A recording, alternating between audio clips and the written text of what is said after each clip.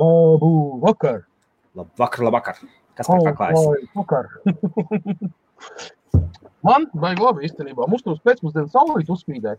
Tu teici, jums baigi karsts klajā. Pie mums te bija tā, kad vējš nekāda saule, bet tad uz vakara kaut kā bišķi nomierināja. Bet vējš palika. Tā kā. Ko tu šajā karstumā dzer? Kafiju, tēju, ko?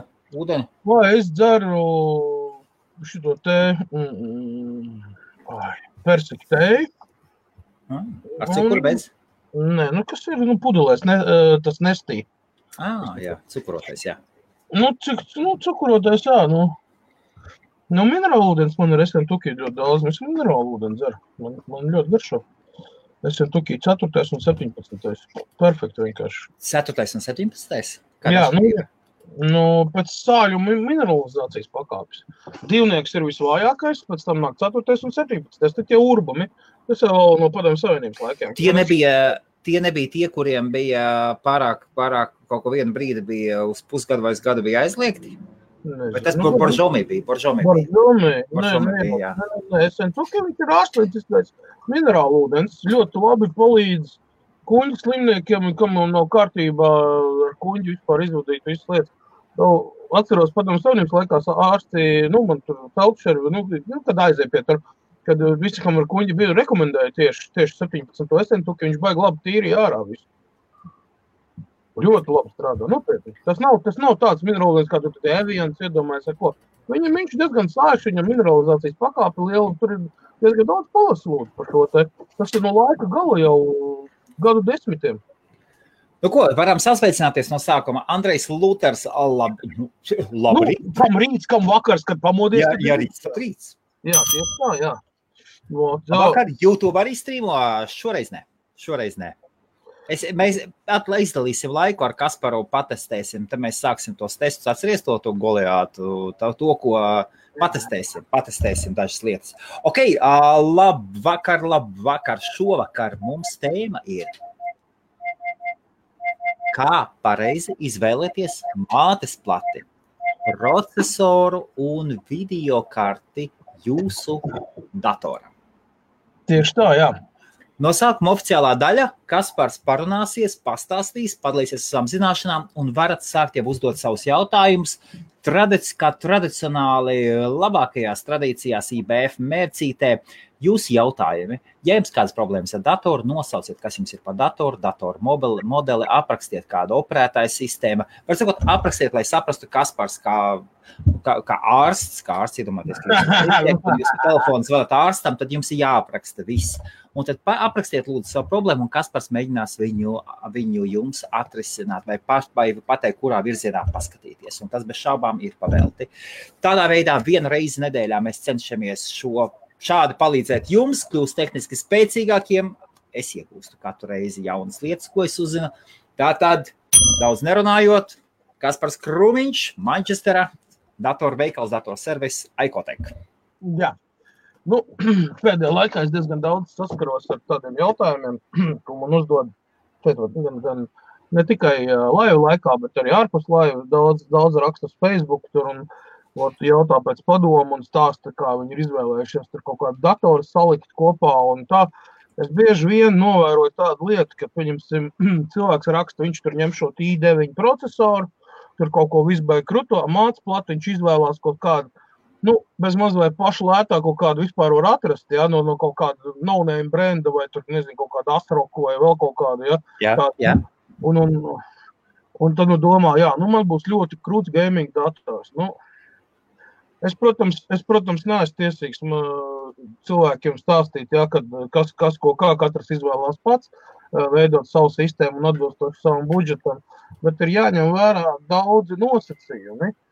Nepietiek ar to, ka tu esi salasījies, saskatījies YouTube un salasījies fórums, ka tur ir krūts un tas ir šitais un tas ir tā. Es tagad fikso sametīšu pa ģoti, un man būs viss baigi forši. Nē, dators jau strādās, viņam nebūs nekādu vainu, jūs tur ielādēs Windows, jūs tur varat kaut kādu spēlēt, visu. Jautājums ir, kāds ir viņa energopatēriņš, cik viņš ir efektīvs, kā strādā visa sistēma, performance, tātad, nezinu, kā latviski pateikt. Ja domāju, es esmu aizmirst, kā pateikt, bet tas ir... Veiktspēja. jopčīgi pareizi veiktspēja. Nu, lūk, veidojot sistēmu, vispirms ir jāņem vērā faktori, cik viņš būs tieši tā energoefektīvs, ja, iet runa par patēriņu, ja, jo mazāk mēs noslogosim barošanas bloku un pareizāk izvēlēsimies, jo labāk viss strādās, kā arī obligāti mātesplatei. Tā ir sirds, tas ir pats pamats. Mātesplati nedrīkst būt no kaut kāda lētā galva, pavisam vienkārši, kas paredzēts tur kaut kādiem office datoriem vai kaut kādiem, bērnu datoriem līdz 15 gadiem, ja, vai 14, vai teiksim tāds pavisam budžeta klases. Ja jūs izvēlaties budžeta klases mātesplati, tad jūs automātiski jūsu i9 procesors, ko jūs nopērkat par ļoti dārgo naudu, ja, viņš nemaksā lēti, tā ir vienkārši šmucpaini izmesta nauda, jo viņš nestrādās pat uz pusi no savām iespējām. Jo mātesplati ir galvenais, ne procesors ir pats galvenais ir tieši mātesplati, sistēmas darbības visai tā veiktspējā, ātrumā un pašos pamatos. Es runāju vispārīgi, es nepieskaros tagad kaut kādām specifiskām lietām, ja? Lai te nesāk man troļļot atkal. Un šitais saucamais, bieži vien rodas tāda situācija, ka cilvēks ir salīdzis datoru, it kā nosūta man specifikāciju, viņi saka, kas varētu būt. Man dators ir lēns, man it kā ir laba grafiskā karta, par to mēs mazliet vēlāk, ja, tiksim ar šo te galā. Man ir it kā labs procesors, man tur kaut kāda atmiņa ir, tur Uber krutā, tur ar radiatoriem un vēl kaut kāda, bez starpības, viņš ir pilni, tirgus ir tik pārstātināts patreiz, pat nav jēgas brandas saukt, ja. Bet nekas neiet, un ko varētu darīt, un vai varu atvest, tu varētu paskatīties, un tam līdzīgi. Turbūt man uzreiz jāatbild cilvēkam, es tev nevarēšu palīdzēt, tāpēc, kad tavu mātesplati ir principā dažas līmeņas zemāk nekā vajadzētu būt, lai pieņemsim produktīvi strādāt procesors, ja. Un tu vari darīt, ko tu gribi, tu vari sasieties, mezglāt un mainīt, ko tu gribi komponents, viņi vienkārši nestrādās. Tātad pats pirmais un galvenais visos gadījumos, kad jūs izdomājat, es gribu salikt savu mājās datoru, un es to darīšu pats, es neuzticēšu to speciālistiem vai cilvēkiem, kas tiešām pārzina, ja, es palasīšu tur fórumā, tur, ir jau informācija visi. Bet jums ir jāsaprot tas, ka arī fórumos ir cilvēki tieši tādi paši kā jūs, kur varbūt ir uz saviem auguņiem un zilumiem ir izgājuši cauri, ja, un kaut ko uzrakstījuši. Citreiz troļļot, citreiz tur vienkārši prikolu pēc ierakst kaut ko iekšā visu, un tad tā saruna aiziet, tur 30 lapās. Es šito Bitcoin talkā esmu ieraudzījis te pašā Redditā, ja. Viens tur nolēms pāmzerēties uztais topiku, ja. Saprotošs cilvēks uzreiz saprot, kur suns ir norakts, ja, ka tas ir prikolu pēc, ja, bet tur tā lapa aiziet 30 lapas, tur cilvēki apspriež, un tur kaut ko kalkulē un kaut ko dara, un visu, tad ir ārprāts, cik tālu var aiziet. No paša sākuma tā tēma, kas iet tur lasa pirmās 2 lapas, tur vēl ir pa tēmu. Pēc tam aiziet jau viss aptuveni kaut kur plus mīnus tramvai pieturviet, un beigās, ka tu lasi 30 no lapu, ja tu salīdzini ar pirmo lapu, tad tu vairs nesaproti, vai tas ir par to, vai tas ir pilnīgi citās. Kaut kādās aizgājis jau tur, bezmai molekulārā līmenī, saprot, tur viens otrs pierāda, cik viņam biezs zols ir, un kāds, viņš tur ir, beidzis virtuālās augstskolas, ja. Tad, lūk, ja, izvēloties procesoru un mātesplati, ir jāsaprot, vai pieņemsim šis procesors, viņš der mātesplatē vai nē. Samest kopā, viņi strādās visi, vairāk vai mazāk, tur 99% gadījumu mātesplati palaidīsies. Mums būs bildi un vispārējais. Bet, ja jūs tur, katrs cilvēks, viņam ir savs, kā saka, līmenis, kur viņš tur vēlas sasniegt ar datoru, pieņemsim kaut kādu tur to veiktspēju, un kādas viņš spēlēs, un kādiem nolūkiem izmantos. Es uzskatu, un joprojām cenšos cilvēkus pārliecināt, nav obligāti pirkt pašu jaunāko pēdējās paudzes i9 procesoru un maksāt lielu naudu, ja jūs izmantosiet no viņa maksimums 10%. Tā ir realitāte, ja? Jūs nopērkat, vienkārši no gaisa ciparas, jūs nopērkat procesoru par 250-300 mārciņām, ja? Reāli viņi izmantojat uz 50 mārciņām, ja? Tas tā naudas izteiksmē saprotam. Jautājums, kāpēc vajag izmest šos līdzekļus, jo jūs viņus nekad nedabūsiet atpakaļ, jo pēc gada šis procesors maksās stipri lētāk un nebūs pieprasījumi, kā arī pēdējās divas Intel paudzes, 8. un 9. Ja mēs runājam par Intel, principā ne ar ko neatšķirās no 7. un 6. paudzes. Jā, tech process ir mazliet, tur tas ir pielikts klāt un tas, bet ražotājs arī nav muļķis. Viņiem nav izdevīgi ražot tagad pēdējā laikā ceļš ņemot vērā visas pēdējā gada notikums un arī pagājušā gada visas tas tehnoloģijas, tas skrējiens, ja, viņš ir apstājies. Un tagad notiek atražošana. Tu zini, ka gotiņa plūd zāli, viņa ēd, ja, pēc tam viņa apguļās un atgramo. Tā kā atpakaļ un tad lēnām sagramo un pēc tam aiziet, ja. Tad šis moments patreiz ir tāds, ja, kad notiek atgramošana, tiek laisti jauni tipa procesori, viss, kas īstenībā ir tā kā rebrandings, jā. Vienkārši, ka šis tas pamainīts un tā, bet pa lielam nekas nemainās. Jā.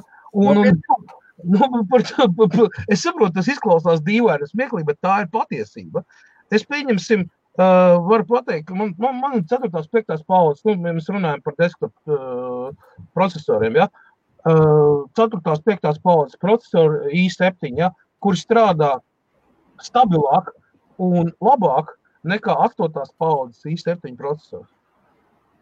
Es saprotu, ka tur ir, es saku, jaunākas tehnoloģijas vispārējais, bet lieta ir tāda, ka, Intels ir pacenties samuģīt, uztaisīt rebrandingu un ceļš te bija mazliet skandāls, ja 7. paudzes procesoru nāca ārā, viņi principā neko neatšķirās no 4. paudzes. Viņiem tikai bija cits indeks un cits nosaukums. Un mazliet pamainīts. No? Un to jau bija pareizie zēni, kas tiešām zina, no kurienes kājas aug procesoros un visu, bija pamanījuši to. Tas, ka tur tehnoloģija, es saku, pielieto, ja tur baigi skaļots vārdus, tā viss ir izkārtne, kas ir paredzēta, lai piesaistītu klientus, lai cilvēki pirktu. Tāpat kā mātesplates savietojamība, ja? Procesori it kā nav savietojami, ligzdi ir viena un tāpat, bet procesori nestrādā. Tāpēc, kad, lūk, nav atbalsta, ja? Kas īstenībā ir pilnīgākas muļķības. Vienkārši biosai speciāli nogriezs tādu iespēju, ka tu viņu varētu apgriedot. Jo atkal atgriežamies pie pirmreizējā avota, kad ražotājiem nav izdevīgi ražot multifunkcionālu mātesplati, kurš uzturētu vairāk paudžu procesors. Jo tad pirktspēja, tā pārdošanas apjomi zūd, lai arī jaunāka tehnoloģija it kā ienāk iekšā, tur jauni čipseti vispārējais, viņi nevarēs pārdot tādos apjomos un nopelnīt lielo piķi. Tikai tāpēc vien, kad būs lielākā daļa būs sapirkus pareizās mātesplats, kurās tu var vienkārši 2-3 paudzēs procesors mainīt. Lai gan, kā saka, pati ligzdi ir viena un tā pati. Tas ir jau iestrādāts iekšā. Intel šī ziņā ļoti spici un perfekti darbojas. Par to ir ļoti daudz aprakstu un cilvēki ir nesaprašanā, kāpēc pieņemsim viņam katru gadu, vai katru otro gadu būtu jāmaina procesors ar mātesplati. Es saprotu, man tas automātā te notiek. Trepīti taisam, kāpnīcas debesīs. Ko vēl teikt? Tātad, summējot procesoru un mātesplašu izvēlēties tādu mātesplati, vai jūs varat viņu arī updateot, arī, teiksim, es teikšu tā, pēc pusgada, jo kaut ko ilgāk patreiz prognozēt ir diezgan nereāli, jo tirgu īstenībā tādas mātesplates nemaz nav tik daudz. Mātesplašu ražotāju un piedāvājums ir ļoti plašs, ļoti nežēlīgi plašs, bet, teiksim, tādas mātesplates, kas derētu, teiksim, upgradeam tur 1-2 reizes vairāk, viņas ir ļoti pamaz. Es nerunāju par kaut kādiem specifiskiem datoriem, ja, kas ir paredzēti, pieņemsim tur, kaut kam tur, kaut kādai noteiktai darbībai, kur izvēlās. Ja. Mēs runājam par tādu datoru, kas ir mājās ikdienas lietošanā, un tur labi paspēlēt spēlītes un viss. Pilnīgi pietiek vidējas klases datoram, pilnīgi pietiek ar procesoru i5, ja mēs runājam par Intel. Par AMD tur ir atsevišķs stāsts, ar Ryzen procesoriem, tas pats Ryzen 5 būs pietiekami labs, augstāk pa budžetu vidējās klases viņš arī ies. Tā kā es vairāk strādāju ar Intel, tad man tuvāks ar Intels. Es neko slikti negribu teikt par AMD, bet, man viņš ir salīdzinoši mazāks tas viss. Jautā mums vai mājās mūsdienās. Tātad labvakar, laipni aicināti datorlaivā, droši rakstiet savus jautājumus, no sākuma Kaspars pastāstīs, un tad, kad Kaspars pateiks, visi tagad ķeramies klāt pie jautājumiem, tad mēs iesim no jautājuma līdz jautājumam, visam iesim. Es gribēju pateikt par videokartēm, jo es tikai sākumā izteicu. Ko tu, Kaspari, un tiem džekiem, kas ar kripto ņemās, ko tu ieteiktu? Kam tu ieteiktu uzmest aci? Kas notiek tagad? Ko tur mest aci? Katram ir pašam galvas pleciem. Paskatieties, pasakojiet savām līnijām. Savām līnijām, saviem makiem, visam pārējiem. Pūš ne pa jokam burās. Jā, tā ir bišķi, jā. Drusku ir, jā. Ko, Kaspar, ko tu teikti, kādi ir dzelzs likumi? Kādi ir pamatlikumi? Tad, kad izvēlās mātesplati, vari kaut ko ieteikt super pašu labāko komplektāciju uz doto mirkli? Standarta tādu labu komplektāciju. Ko tu pateiktu? Baigi grūti būs pateikt. Zini, kāpēc? Tāpēc, kad, es taisu dators tikai uz pasūtījumu, jā, un kustombildu, un attiecīgi tajā momentā es pieskaņojuši katram klientam ļoti individuāli. Līdz ar to man nav tādas receptes, jūs negaidiet no manis, ka es jums pateikšu, tagad ir tāda un tāda mātesplata un tāds procesors jānās, un viss jums būs bumbās. Nē, tādu, diemžēl, padomu es jums nevaru dot. Jā. Es teiktu tā, ka, ja mēs tā vispārinām, tad es ieteiktu izvēlēties mātesplates ražotāju vismaz mātesplatu Asus, vismaz. Jā. Asusam ir ļoti daudz, ir top brand, tas top range mātesplats, kas ir tāds, 400, 500, pat 600 mārciņas, pat tikai mātesplatu vienu paši, jā, vai eiro, kā kuram tur, jā. Bet viņam ir arī, ir gan budžeta klasa, gan virs budžeta klasa. Šeit ir atkal ļoti plašs spektrs, ko apskatīt. Nekādā gadījumā es neieteiktu ņemt kaut kādas ASRock mātesplates, lai varētu ar viņām tur spēlēt un taisīt. MSI ir ok, bet tikai gaming edition, kas ir speciāls spēļu datoriem izstrādā, tās mātesplates ir labas. Pa pārējām man ir grūti pateikt. Gigabytes cenšas ar savu aurus tur un šitiem te visiem ieiet iekšā. Man, diemžēl, ir diezgan pamaza informācijas par aurus. Man nav bijis. Viens laikam bija, bet viņš bija tieši ar mātesplates problēmu, jā, es nezinu, kāpēc 2. gadā izgāja no ierindas viņam LAN kontrolieris, un viņš vairs nestrādā ar vādu internetā.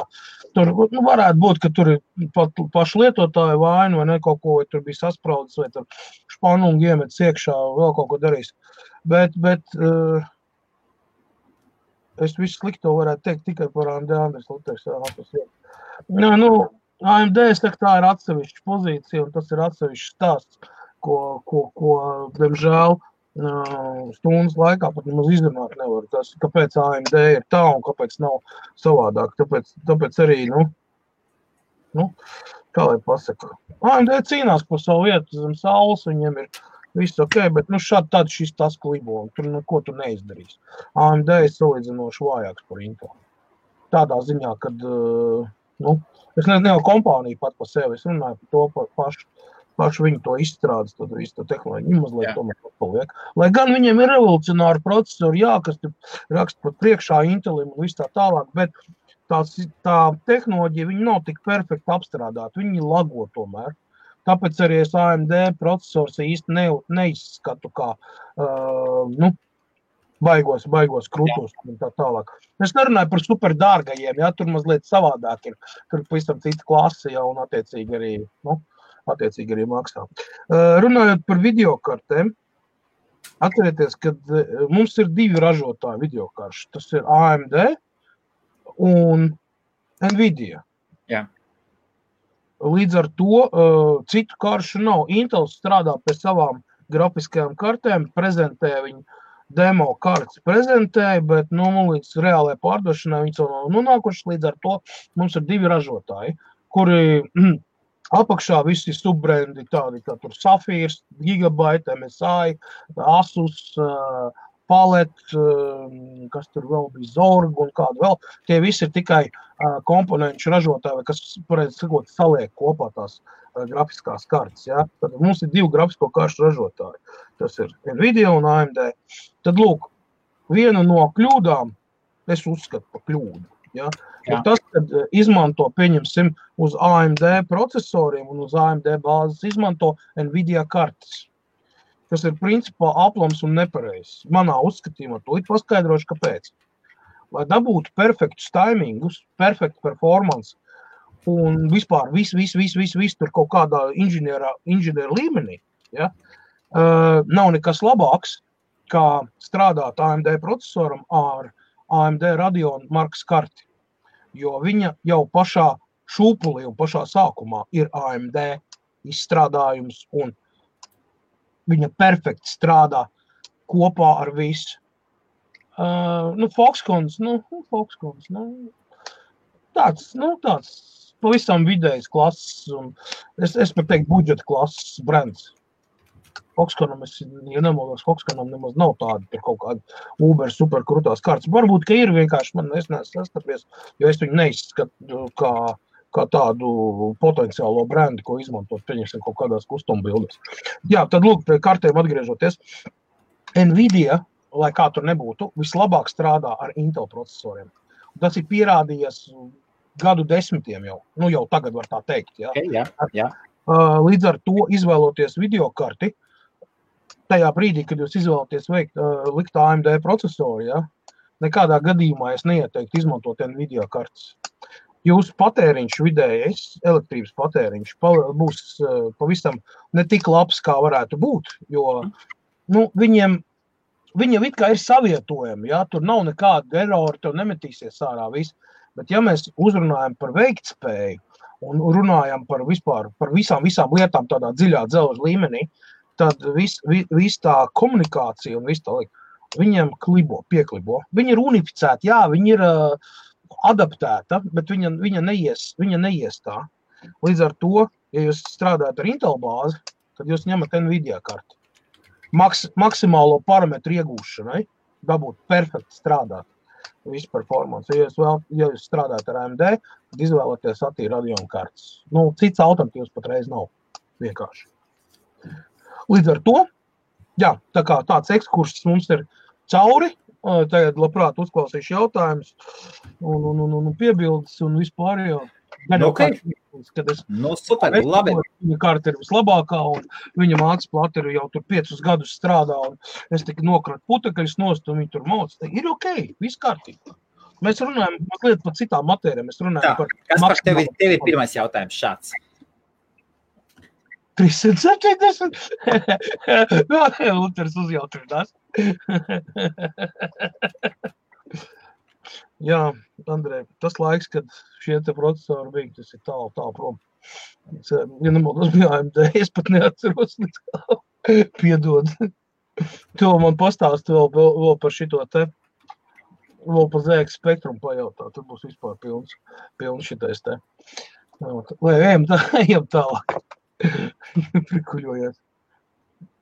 Ok, tad neko nepateiks, jā? Nē. eBay veikala adrese, Gati, man eBay veikalā praktiski nekas nav priekš tevis. Viss, kas ir pieejams, tas ir pie manis pat taisno Facebookā raksta video konferenci, un tu visu redzēsi. Es nespēju eBayā ielikt visu, tic man, Gati, nespēju.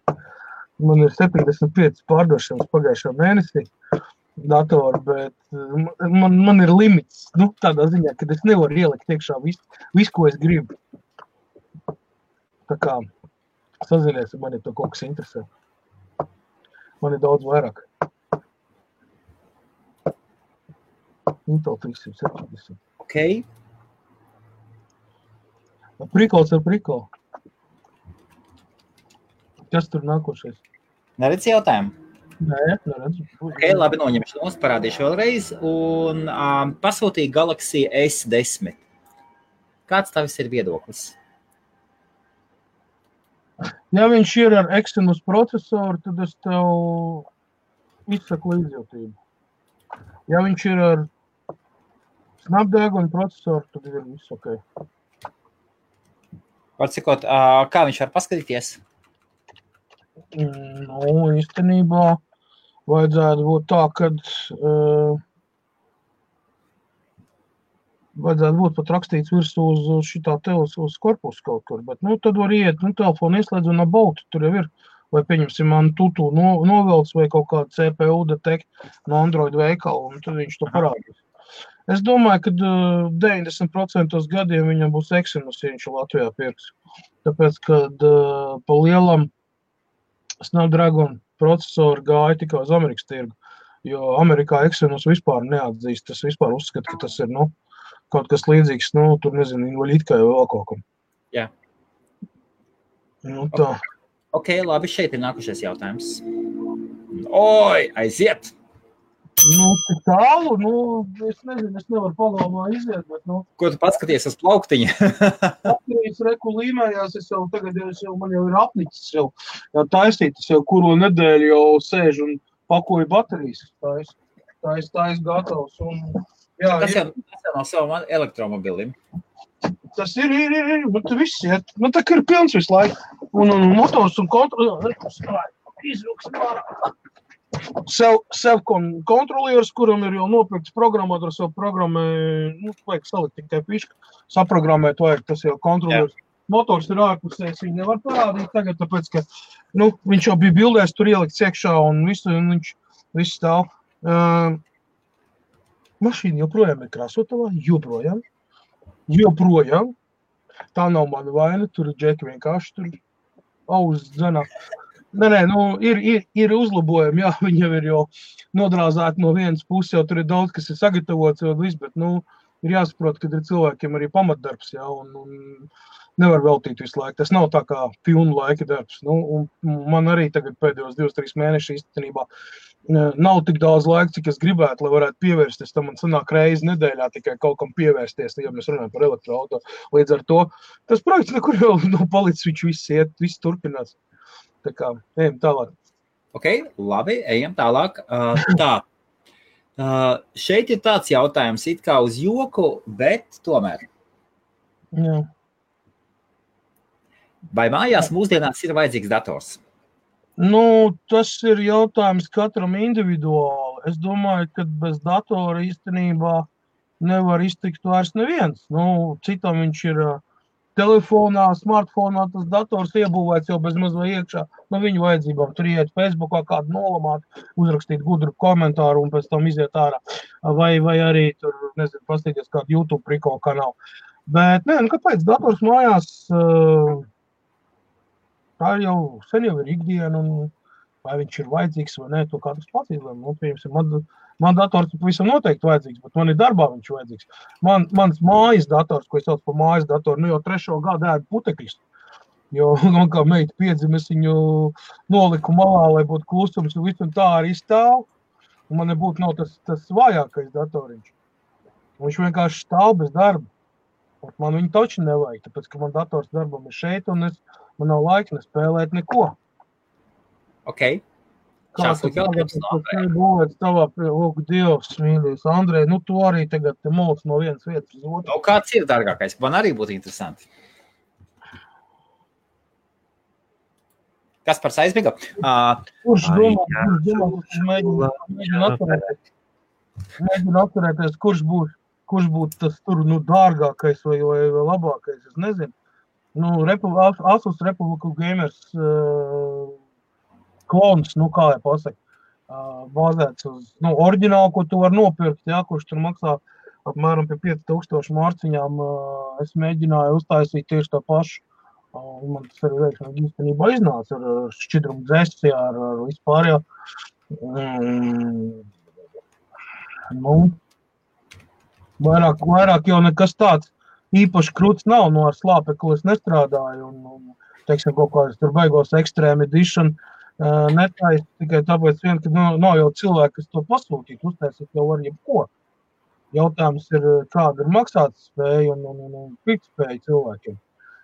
Tad, kad paziņo cilvēks, ka grib kaut ko baigi Uber kruto, tad, kad paziņo viņam, cik ko tu grib, baigi kruto. Tad es arī salieku viņam tur tas summu ceņu, ka parāda, cik maksā krūts spēļu dators. Mats saslējās. Sagribēja, lūdzu. Es domāju uz kādu 1,500, 2,000.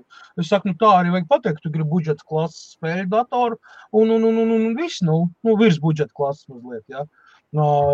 Nenāc iekšā, nemētā pirksts pa durvīm ārā, kad, tev vajag, tur, nezinu, Uber kruto spēļu datoru. Uber krutais spēļu dators sākās 3,5 tūkstošiem mārciņu. Tas ir sākums tikai. Tas ir pats dibens. Jo tur var iznērsties, kā grib. Tur ir cilvēki, kas arī 20,000 šiliem datorā iekšā. Ja. Bet, mēs nerunāsim, tie ir tā. Kur Andrejs saka, sev 5. gadā salika? 2005. gadā. Jā, 2005. gadā maksāja viss ļoti dārgi, viss labs maksāja ļoti dārgi, un ja mēs salīdzinām cenu... Tad man liekas, eiro nebija. Jā. Eiro nebija pirmkārt, labi, lai tak, Andrejam šodien hypes ir uznācis, viņam patīk pākstīties. Vai pārēsim pie tiešām nopietniem normāliem jautājumiem, es saprotu, var paprikoloties, bet... Ok, lūk arī ļoti, ļoti tāds jautājums. Par tām termopastām, cik ir jāmaina un cik bieži. Es atbildēšu tā, ka termopasti ir jāmaina tieši tik bieži, cik bieži tu taisi profilatika datoram. Tas ir atkarīgs gan no mitruma koeficienta tavā telpā, kur viņš stāv, gan no putekļu daudzuma, gan arī no tās pārkarsēšanas temperatūras. Ja tev nav normāla ventilācija telpā, kurā tu strādā un tev ļoti jaudīgs dators, tad es pieļauju domu, ka tev pa 3-4 grādiem būs augstāka temperatūra nekā vajadzētu būt. Un tie 3-4 grādi īstenībā ļoti daudz piepilso klāt ventilātoru putekļus piedzītos pie lieliem apgriezieniem, kad pasts sāk izžūt, viņai pazūd kontaktu virsmā ar siltumu noņēmēju, tas būtu šī gadījumā, vai tas ir alumīnija noņēmējs, vai tas ir vara trubiņa, vai pieņemsim, ir šķidrumdzējs pat, nemaina lietas būtību, Jebkurā gadījumā viņš karsīs un pasti izžūstot, viņa būs jāmaina. Es ieteiktu profilaktiku taisīt reizi pusgadā. Kāpēc? Pa pusgadu, ja cevišķi dators strādā katru dienu. Labi, ar attēlpām tur, nezinu, dienu vai 2 nedēļā, kad viņam tur viņš minimāli strādā, Bet, ja aktīvi lietot, tad reiz pusgadā tīri profilaktika, tas ir iztīrīt no putekļiem, paskatīties temperatūras režīms, salīdzinot, kad iztīri putekļus, piemēram, ja tev temperatūras aiziet normālos režīmos, tad pasta īstenībā nav jāmaina. Var jau, protams, viņu mainīt reiz pusgadā, nekas sliktāks tur nenotiks. Vai tur būs kaut kādi baigie Uber uzlabojumi vai nebūs, tas nav tā uzreiz pateikt. Vienā gadījumā varbūt kaut kas 1 grādu pacelsies, pazemināsies, citreiz pat nemainīsies nekas. Tas ir ļoti individuāli katram datoram, jo pēc viņa stāvokļa var pateikt, kas tur ir, vai tur būs pasti jāmaina vai nē. Ja man atnes datoru, kurš ir piedzīts pilns, visi radiatori piedzīt pilnu putekļiem, visi ventilātori ir apkārušies ar skariņām, vai ne, un tur viņš knapi elpo, un čīkst un pīkst un elš un plūš, tad ir skaidrs, ka tur būs ne tikai no putekļiem tīrīšana un gultņu smērēšana, bet būs arī noteikti termopasts maiņa, jo tiklīdz tev temperatūra pārsniegus kaut kādu robežu, tie būtu pieņemsim tur 65, 70 grādi, tad, manā uztverē pasta sāk jau parastā rūpnieciskā pasta, viņa jau sāk vairs netaisīt to vajadzīgo siltumu noņemšanu, kādu viņai vajadzētu būt. Tas nenotiek tur, pieņemsim, 5 minūtēs pirmajās. Mēs runājam par sistemātisku siltumu uzturēšanu. Ja jums ir virsū tur kaut kāds Arctic Silver vai keramiskās pastas vai kāds te vēl tur mums ir tur MX4 pastas saucamā termāla. Tādas, viņas ir daudz izturīgākas un viņas būs salīdzinoši retāk jāmaina. Viņas arī neizžūst tik ātri. Bet atkal mēs runājam šeit. Tas ir tāds, jautājums tāds ļoti vispārējs, un es arī nevaru precīzāk atbildēt, kā es jau automātiski atbildu. Varam iet tālāk. Ok, ļoti labi. Rekurs saka, ka 2 gadi kāpja un kāp temperatūra softā vainas nav, tad būtu jāmaina. MSI, laptops, GPU temperatūra, ok, jā. MSI laptop ir slaveni ar savu pārkaršanu. Viņiem ir tehnoloģiskais brāķis ar siltummaini. Jā. Ja angliski saka heatsink, viņš nav pareizi uzkonstruēts. Par šo te problēmu ir ļoti daudz aprakstu, ļoti daudz cilvēku sūdzējušies. Un, cik es zinu, MSI tā arī nav atrisinājis. Viņi ir sabāzuši ļoti jaudīgas lietas iekšā datorā, ļoti plānu, un viss viņam vienkārši nav telpas, kur to siltumu novadīt. Un tas nabaga siltumu noņēmējs, viņš strādā, uz savu iespēju robežas. Līdz ar to kaut kāds dejas ar tamburīniem, tur tikti maz palīdzēs. Jā, pasta noteikti būs izkaltus 100 punkti. Tas ir tur vispār, kur babkiņi haģī, tas ir skaidrs, ka būs jāmaina. Ko es Raimondam ieteiktu? Es ieteiktu nopirkt apakšā paliknīt ar 2 ventilatoriem vai 3, kas vilks ārā to gaisu. Tādā veidā palīdzēs tam datoram ilgāk dzīvot. Mēs runājam par MSI datoriem tieši, spēļu datoriem. Tā ir problēma numur 1. Slikta ventilācija, kā tikko ir sliktāka ventilācija mazliet, tā ir cauri, viņa karst uz nebēdu. Ok. Tā, rekur, Haidī, saka Maiks. Kavēju Kalašņikova izlādi. Neredz, pārmaiņ vēlreiz. Ok, reku bija jau šis te. Šoredz, jā? Pa brīžam neredz, jā? Neredz, nokavēju Kalašņikova izlādi. Nē, viss tikai sākās. Rekur, Agris saka, starp citu Agris uz Jāņiem bija. Jā? Baigi foršais džeks. Bet 2 savu meiču bija. Jā, salikt 3000 eiro. Ļoti normāli, jā.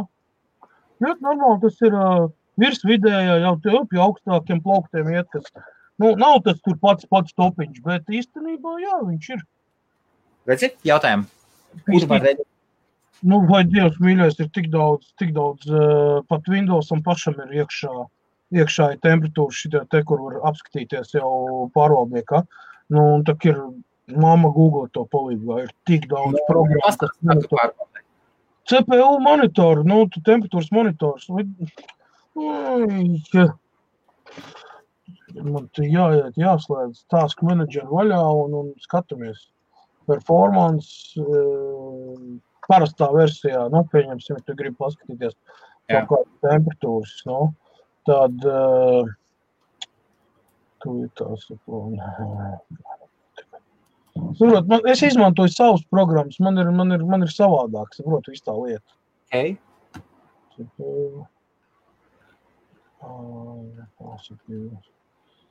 Te neredzēšu tā. Es nevaru tagad laivā vienkārši te ņemties un teikt slēgt programmas klāt, viņi izjās ārā man no bīlē. Man ir kompleksā programma, viņš vienkārši sāk testēt tīklu, sāk testēt vēl kaut ko tur, pilno. Tā ir diagnostika programmas, ir pilns no bezmaksas, ielādējiet caur šo jautājumu redzi? Nē, izslēdz ārā, izslēdz pajām. Tā vajag tā, ko iesaka, kur labāk. Es izmantoju MX4 pastas. Pietiekam gana labi ir. Tad ir Arctic Silver 5. Izmantoju. Jā. Esam tradicionālās. Nē, ir speciāli Uber krutās pastas, jā, tur vēl te viens te ieminējās par liquid metal. Ir ok, liquid metal.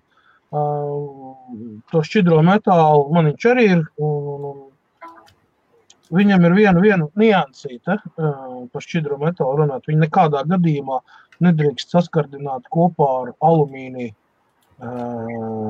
detaļām. Kā mēs zinām, lielākā daļā šie te siltuma noņēmēji, viņi ir miksēti alumīnijas ar varu. Tad, lūk, uzziežot liquid metālu, ja viņš nedod Dievs saskārsies alumīniju, viņš vienkārši to alumīniju iznīcinās. Vārds tiešām nozīmē iznīcinās. Tur caurums parādīsies. Viņš izkausē alumīniju bez temperatūras. Viņam reakcija notiek. Jūs varat palasīt, ja kāds man netic. Līdz ar to ar liquid metālu jābūt ļoti uzmanīgam. Ja jums ir pilnībā vara tas siltumnoņēmējs pilnībā, tad jūs viņu varat izmantot. Lai gan Intel procesoriem tas maz ko līdzēs, jo viņam ir jāskalpē nost ir virsējais tas vāks. Un tas šķidrais metāls ir tieši jāliek tieši uz kristāla. Uz kristāla uz tur vāku, un pēc tam jāliemē tas vāks atpakaļ. Mājas apstākļos nekurš katrs to var izdarīt. Tas ir diezgan sarežģīts process, un tur var sabojāt arī procesoru. Tā kā, ja jūs kaut ko darīsiet, tad jūs to darat uz savu galvu, un pēc tam nevainojiet man, ka es jums ieteicu. Arī informācija ir atrodama. Tajā brīdī notiek ļoti laba temperatūras pazemināšanās, jo uzsmērējot vienkārši uz labu, piemēram, vienkārši paņemsim uzreiz, ja? Tātad desktop procesors, un šitais te rāms metāla, kas ir, viņš skalpējās nost, lai tik klāt pie paša procesora, kurš savukārt izskatās, tās paņemsim. Jā, kad vajag, tad nekad nav pie rokas, jā. Pieņemsim, viņš izskatās iekšā, viņš izskatās šāds, jā. Kad noņem to vāknos, viņš izskatās šāds, kā piemērs, kur ir tas kristāls.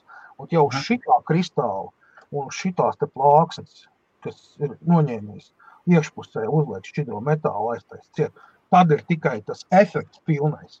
Jo uzsmērējot šeit viņu un saliekot ar siltumu noņēmēju, jums būs kaut kāds efekts, ja, bet viņš nebūs tāds, kā viņam vajadzētu būt. Jo problēma pat lielākā Intel procesoriem, un arī AMD īstenībā, ir tā, ka tā pasta, kas ir starp to kristālu un to iekšējo daļu, tā ir problēma. Viņiem ir slikts kontakts. Nu, ne slikts kontakts, bet nepietiekams.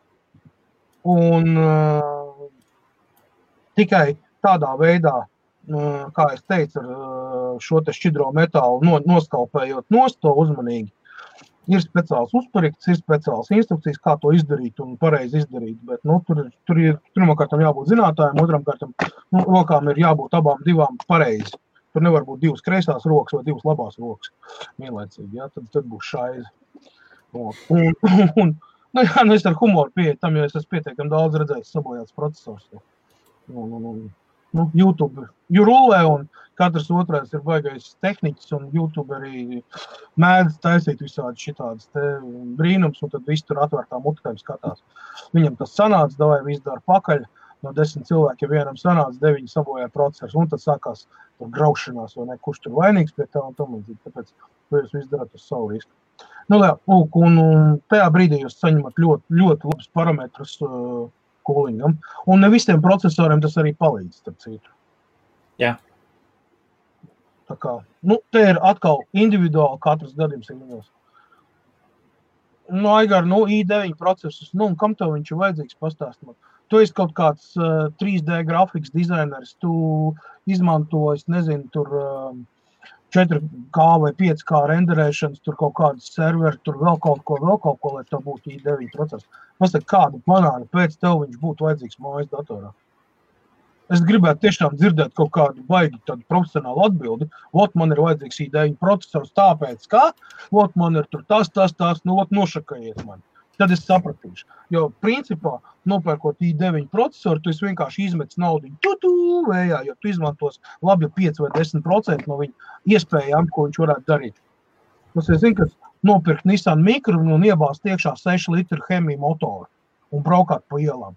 Jā. Sajūt jau baigi labā, vai ne? Bet vai tas ir lietderīgi un ekonomiski izdevīgi vai vēl? Es nezinu gan. Tas tā salīdzinājumi, lai es saprastu, cik milzīgi ir atšķirības starp normālām mājas ikdienas nepieciešamām lietām, ja, datorā, un teiksim, kaut kā tur top range 32 kodolu i9 procesoru, kas tur ir paredzēts tur maukt, es nezinu, kādos tur parametros ar 2 Teslas kartēm vai 4 vai ne, un tur, vai vēl kaut kādiem citiem brīnumiem. Ok, ļoti labi, ejam tālāk. Sandris. Un noņem nost uzliec pa jaunu, tāpēc, ka viņš parādās ar otro reizi tikai. Tulītās, labi. Es vienkārši neredzu savādāk. Jā, viss kārtībā. Man saskarsme ar datoriem, ar DP-roči ir kā radiatoru, un te nenormāli karsts, un ventilatoru griežas kā duli. Sandri, pateikšu tā, ka viss ir atkarīgs no tām rociņām, kas viņi ir lasījis kopā. Nemaz tik traki nav. Viens otrs AMD, dators ļoti labi strādā. Ja viņš ir pareizi salikts, viņam ir pareizi ventilācija izveidot un vilkni cauri un nav paņemts kaut kāds galīgais ķīnīzēra korpus ar 150 diodēm virsū, kurš tur spīd laistās un tā tālāk piesaist uzmanību, ja, bet reāli viņš ir pēdējais mēsls, jo viņš nespēja nodrošināt pareizi gaisa cirkulāciju. Runājot par AMD sistēmām, ja, tur ir jābūt ļoti specifiskām zināšanām saistībā ar to, kā pareizi izveidot un noregulēt gaisa plūsmu un ventilāciju. Tas ir AMD mašīnām, tas ir ubersvarīgi. Vienkārši ubersvarīgi. Pareiza gaisa masas caurplūde, pareizs virziens un visu ventilāciju. Tam mums te amatnieki saliek priekšā sānos pakaļā ventilators, viss pūš katrs uz savu pusi. Rezultātā tas gaiss, kas ienāk no viena ventilatora iekšā, pa otru ventilatoru tik izrauts ārā, tu pat nemaz neapējot nekādu riņķi, nesamainot siltumu, saprot? Viss ir skaisti, jā, visās malās pūš rūdas dūts, mirgo lampiņas, spēlē tur gaismas mūziku, viss baigi krūti izskatās, ar dators karst. Tāpēc, kad ir galīgi šķērsām ventilācija, tāpēc, ka ir galīgi šķērsām korpus, kas paredzēts, paņemsim, Intel mātesplatēm, jā, pēc idejas, jā, ir ielikts AMD iekšā, kuram vajag bišķi savādāk. Es saprotu, ka neviens tavus ķīniešu korpus tur neraksta, ka tas ir Intel vai AMD atsevišķi, jā, viņi tur viss raksta, ka viņi dēr, tur jā, viss ir uztaisīts universāls, lai ko, nē, draugi mīļie. Ja es tāšu kaut ko tiešām labu un specifiski, tad ir jāpielās rezervdēs. Un nemaz tik viegli to nav izdarīt. Tāpēc arī ir tādi cilvēki, kā es un vēl daudz citu meistari, kas strādā un liek uz pasūtījumu dators kopā. Te var izvēlēties katrs savu, kas kuram tuvāks ir. Ja es nebūtu nepozicionēju sev kā vājprātīgi speciālistu un super uber gudro. Nē, vienkārši saka, kā ir.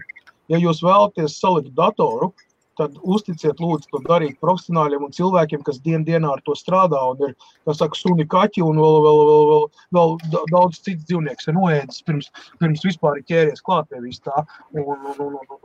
Šeit arī ir tā atšķirība starp mājās salikt datoru un datoru, kurš ir salikts uz pasūtījumu pie kādā konkrētā kantorī, kurš zina, ko dara.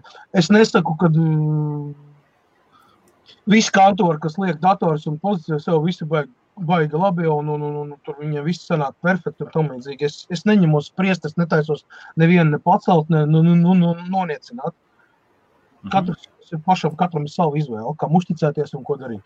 Ok, labi, šeit ir daži par temperatūras mērīšanu. Tātad viens saka novelc... Viņi visi tik... Uzliec AIDA 64. Arī, jā, var uzlikt. Cits saka, biosā var redzēt CPU temperatūru. Arī var, bet tas ir, jā, bez sistēmas iekrāmēties, bet viņš jau nerādīs tev visu temperatūru, kas ir, teiksim, darbības, viņš tev rādīs tikai default. Lūk, jautājums. Vai Apple iMac sadara ar GoPro Hero 7? Nezinu, tas ir jautājums vairāk, Helmut, tev tu mums pa GoPro zini kaut ko. Es it kā nestrādāju ar iMac un boļā, vai viņš sadara un ne. Pēc idejas jau viņu vajadzētu sadarēt, kāpēc gan ne? Kāpēc viņš nevarētu sadarēt? Tas ir ļoti jocīgs jautājums. Es arī tā domāju, vienkārši tā, Jo galu galā ir runa par GoPro jābūt pašam savam softam, bet jebkurā gadījumā viņš ieraksta video failus. Un kāda atšķirības kādu uz Windows? Vai? Arī, jā, tāpēc arī es saku, bišķi apstulbu, saka, kādā sakarā. Varbūt viņš domāja, ka savienot viņu caur vadu. Atkarībā kā kurš. Atkal par iMaciem ir jāsaprot, kā kurš. Tur ir jāskatās, tur ir jāskatās, bet jauniem vispār nekādā problēma nevajadzētu būt. Kas par LG 1151? Es vismaz neesmu dzirdējis nekādas problēmas par sadarbībā. Aigar, atkal. Viss atkarīgs no tavu maka biezuma. Un ko tu gribi? Par soketiem runājot. Tas ir procesoru sokets. Jā. Un liela atšķirība? Pagaidi, tās ir dažādas tehnoloģijas. Dažādas soketi, dažādas tehnoloģijas, kas izmanto. Es nezinu. Vienam patīk māte, vienam patīk meita. Katrs skatās pēc savu budžetu, pēc savām iespējām un savām šitām te. Ko es varu pateikt? Tas ir salīdzinoši salīdzinoši jaunie čipseti, kas nāk, pieņems, ka tur. Tad labvakar, šovakar jums ir iespējams uzdot jautājumu. Mēs cenšamies atgriezt atpakaļ pirmdienas vakarus. Man bija cita plāna, bet mēs cenšamies atgriezt atpakaļ. Nu, nevar būt, ka vēl augstāk uzgāja. Ļoti. Tas nav normāli. Tas ir normāli. Nē, Kaspar. Lūk, Vitālijs. Redzi komentāru?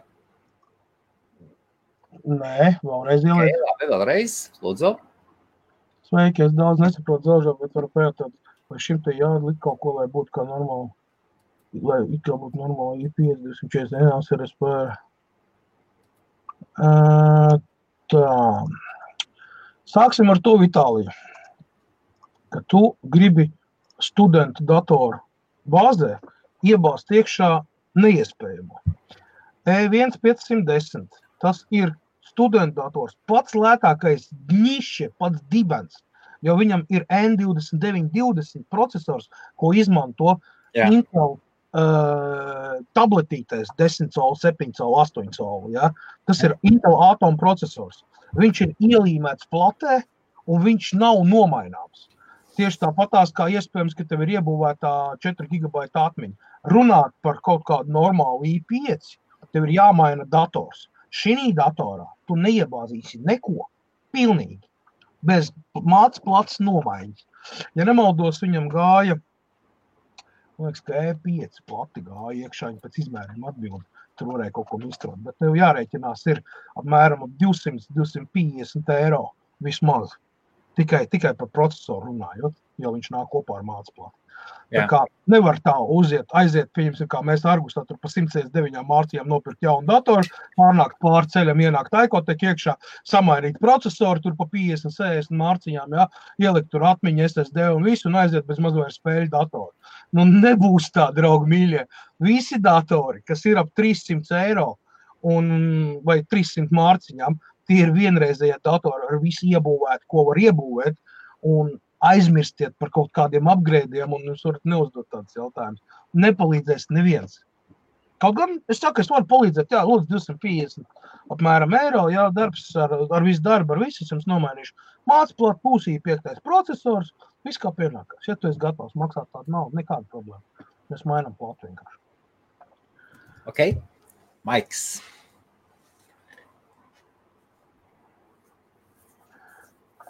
Nē, tur nav pat, pat dzīvsudrabu, nē, pa dzīvsudrabu neiet runa. Šķidrais metāls jau nav dzīvsudrabs. Tu mazliet cits kaut kas. Es saprotu, ko tu domāji, bet nē. Viņš aplīsi termometrs. Jā, es zinu, tur ir dzīvsudrabs iekšā, vecie termometri, kas bija. Viņš taču nedeg nekas, tak var uz rokas, ko viņš neizdedzinās. Nē, alumīnijā izdedzina caurumu. Jā. Tāpat kā šķidrais metāls. Man negribās vienkārši tagad eksperimentēt, bet ticiet man. Mēs ar Edīti, tikko mēs dabujām, tas bija pagājuši gadu, es uz savam Z9 mini, kā saka, domāju, vai tu tās paeksperimentēšu, norāvu nost vienu radiatoru, uzsmērējām virsū plānu kārtiņu, uzlikām virsā visu alumīniju. Viss bija forša temperatūra zem, viss kaut ko pēc kaut kādiem minūtēm, 5 es skatos, un muzies platē temperatūra 80 grādu tūlītos, es tiks izslēdz ārā. Tā es vaļā, tur vienkārši viņš ventilators, radiators vienkārši pārdalījies divās daļās. Viņš melns, un viss tāds graudēns, jā. Vai nekās, es tak nomainu radiators. Viss kārtībā. Eksperiments bija tāds. Jau neienāc prātā, saproties, izlasīt instrukciju, jā. Mēs te ātrumā, tas jau tur bija čotka rakstīts, nekādā gadījumā neizmantot uz alumīniju virsmām.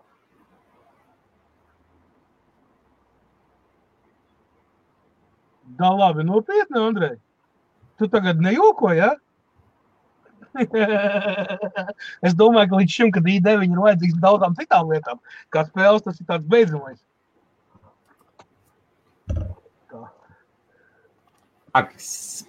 Sen vispār, maz dzirdēts, vai ne pēdējā laikā? 7. Kas viņam vainas? Kāpēc tu domā, viņš var vai nevar pilnvērtīgi strādāt? Kāpēc gan ne?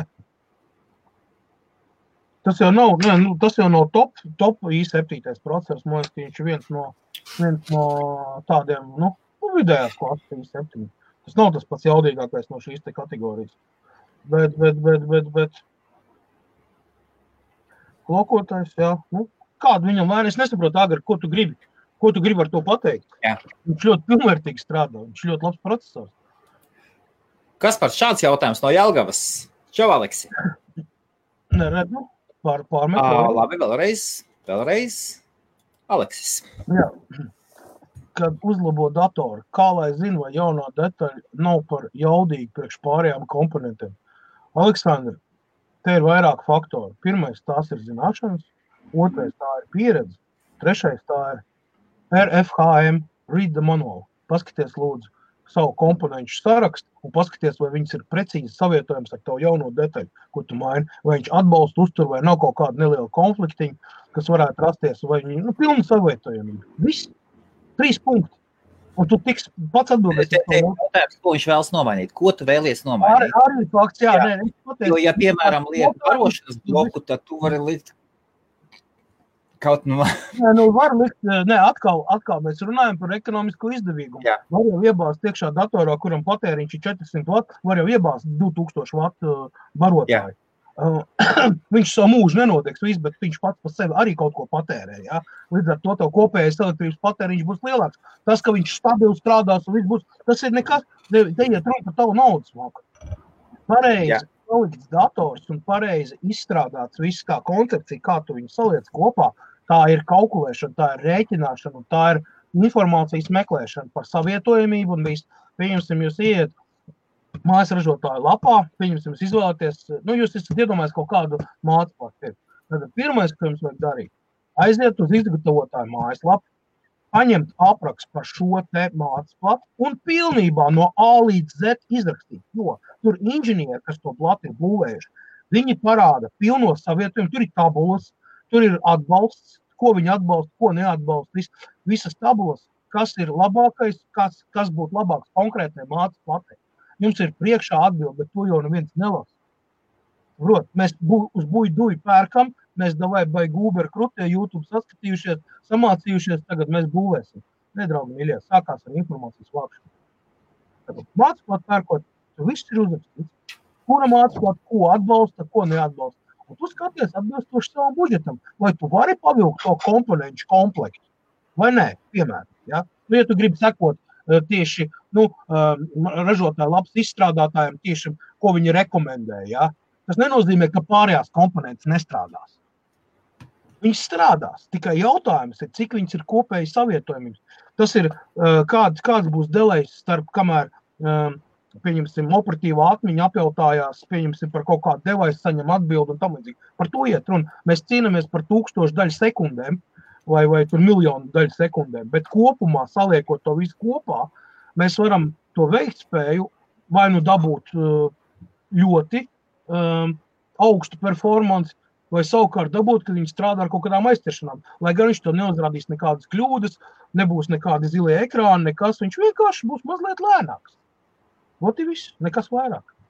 Tā kā, paskatieties, pērkot mātesplati, paskatieties viņa specifikāciju. Pilnā. Ok, labi. Redzi? Cilvēki strādāt. Agri, es pat nezinu, es neesmu pētījis, jo es RTX kartes neizmantoju, es uzskatu, kad patreizajā momentā pie tā, ka tas ir tāds pārējais posms, starp jaunu tehnoloģijas ieviešanu. Ja? Es uzskatu, ka izmest naudu patreiz par videokartiem RTX ir pilnīgākais sveiks. Tas ir pārējais kartes.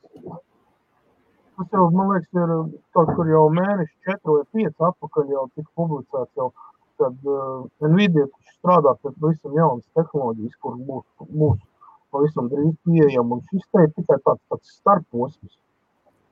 Līdz ar to tā, protams, kad viņi pelna naudu, jā, RTX tur baigi labās, viss, palasiet aprakstu. Palasiet aprakstu par RTX kartēm, par to brāķu procentu, kas viņiem bija, par to, kad viņiem problēmas ir ar operatīvo atmiņu, kad viņas tur gļuko un ir ļoti daudz atgriešanās. Un tas viss ir aprunāts jau, mēs par tehnoloģiju ziņās, es par to jau pieminēju, par RTX kartēm. Tad ir brāķu procents liels un atsaukums ļoti liels. Jūs tak savu naudu tērēt. Ja jūs gribat tās RTX kartes ņemiet. Nekādas problēmas. Tikai ziniet to, ka pēc mēnešiem 6 nāk ārā un pilnīgi citas GDDR6 un kāda tur vēl bija tehnoloģija. Es teicu, tev nepateikšu, tur viss pilnībā, tur nāk pilns faršs nāk ārā. Un tās RTX kartes, pēc ka viņas maksās kāpēc, tāpēc, ka tas ir tāds pārējais posms. Tas tāpat kā bija no Windows XP pārgāja uz Windows Vista, ja, Vista tur spieda iet, un pēc tam viņi gatavoja platformu vienkārši priekš Windows 7. Saprot? Un tie, kas tur saņēmās, tas, savā laikā, ar to visu tas superstream tik ātri izbeidzās. Ka viss dabūja pārēt uz 7. Tad tikko sāk, un tev bija atkal viss pa jaunu jāsāk. Ja? Tas pats bija arī ar 8 un 8.1. Viņi tas saprat, ka iebrauc auzās, viņi nelaid Windows 9, bet uzlaid Windows 10. Un tagad viņi ir piekārtojuši visu. Tas pats notiek. Nvidia vispār 20 gadu laikā, kopš viņi ir. Es neatceros vienā no raidījumiem, es pat biju ielicis iekšā dokumentālu filmu patiesību par Nvidia, kur cilvēks grubi veikuši pētījums vispār, ar oficiāli vēsturiskiem datiem visu kopā. Tā filma kaut kāda 48-50 minūtes YouTube var atrast. Jā, pravda ob Nvidia 20 gadu laikā. Cik reizes Nvidia ir mānījusi savus cilvēkus, uzdodot viņus kaut kādu produktu, kurš īstenībā ir rebrandots un tā tālāk. Tur ir vispār. Es pats uz savu tādu, ko es redzēju, izjūtas un tā tālāk, vienkārši tur ir apkopot visi tie fakti kopā. Un tur bija tieši tā sakarā, kad jaunā tā RTX sērija, ja, viss ir skaisti, viss ir labi, jā, ir tehnoloģijas klāt nākoši tur vēl, bet vai ir vērts maksāt to naudu, ko viņi prasa par RTX kartēm tagad, cik viņi ir adekvāti. Tas ir Nvidia ciet ļoti liels zaudējums pagājušajā gadā, mēs to ļoti labi zinām. Ļoti liels zaudējums ciet. Jā, tā bija gan, bet pirms tam es domāju, viņa pietiekoši daudz naudas arī uztaisīja. Viņi uztaisīja uz tiem pašiem čipiem. Pēc uz tiem maineriem viņi uztaisīja tādu naudu, tādu. Visas... labi, no AMD arī daudz neatpaliek, skaties. Abi divi. RX 470. Tas bija zelta laiks viņiem. RX 470, RX 480 kartes.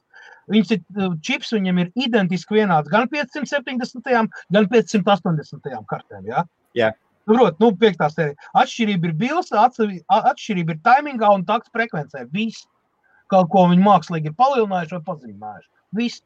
Maksāja, draugi mīļie, jūs jau no 2016. gada par kartēm. Vienkārši tridaraga. Tāpēc, ka viņi to tehnoloģiju, RX tehnoloģiju parādījās, 4. sērija, 470, 480. Tā viņi uz jums pelna. Un tagad pēdējais, kas iznāca RX 590, ja, kurai ir 16 gigabaita atmiņa. Tā ir tāpat 580, mazliet pieķūnāt, vienkārši atrada iespēju uzlikt vēl 8 gigabaitus klāt. Viss. Un maksā viņi atkal reāls rubļus. Saprot, bet tā arī taisa naudu, ražotājs. Reāli jau nekas jauns nav. Viss tiek atražots, Ok, labi. Ko tu kas par domā par IC grafītu termalpēdu? Grafītu termalpēdu? Jā. Es nezinu, ko es domāju.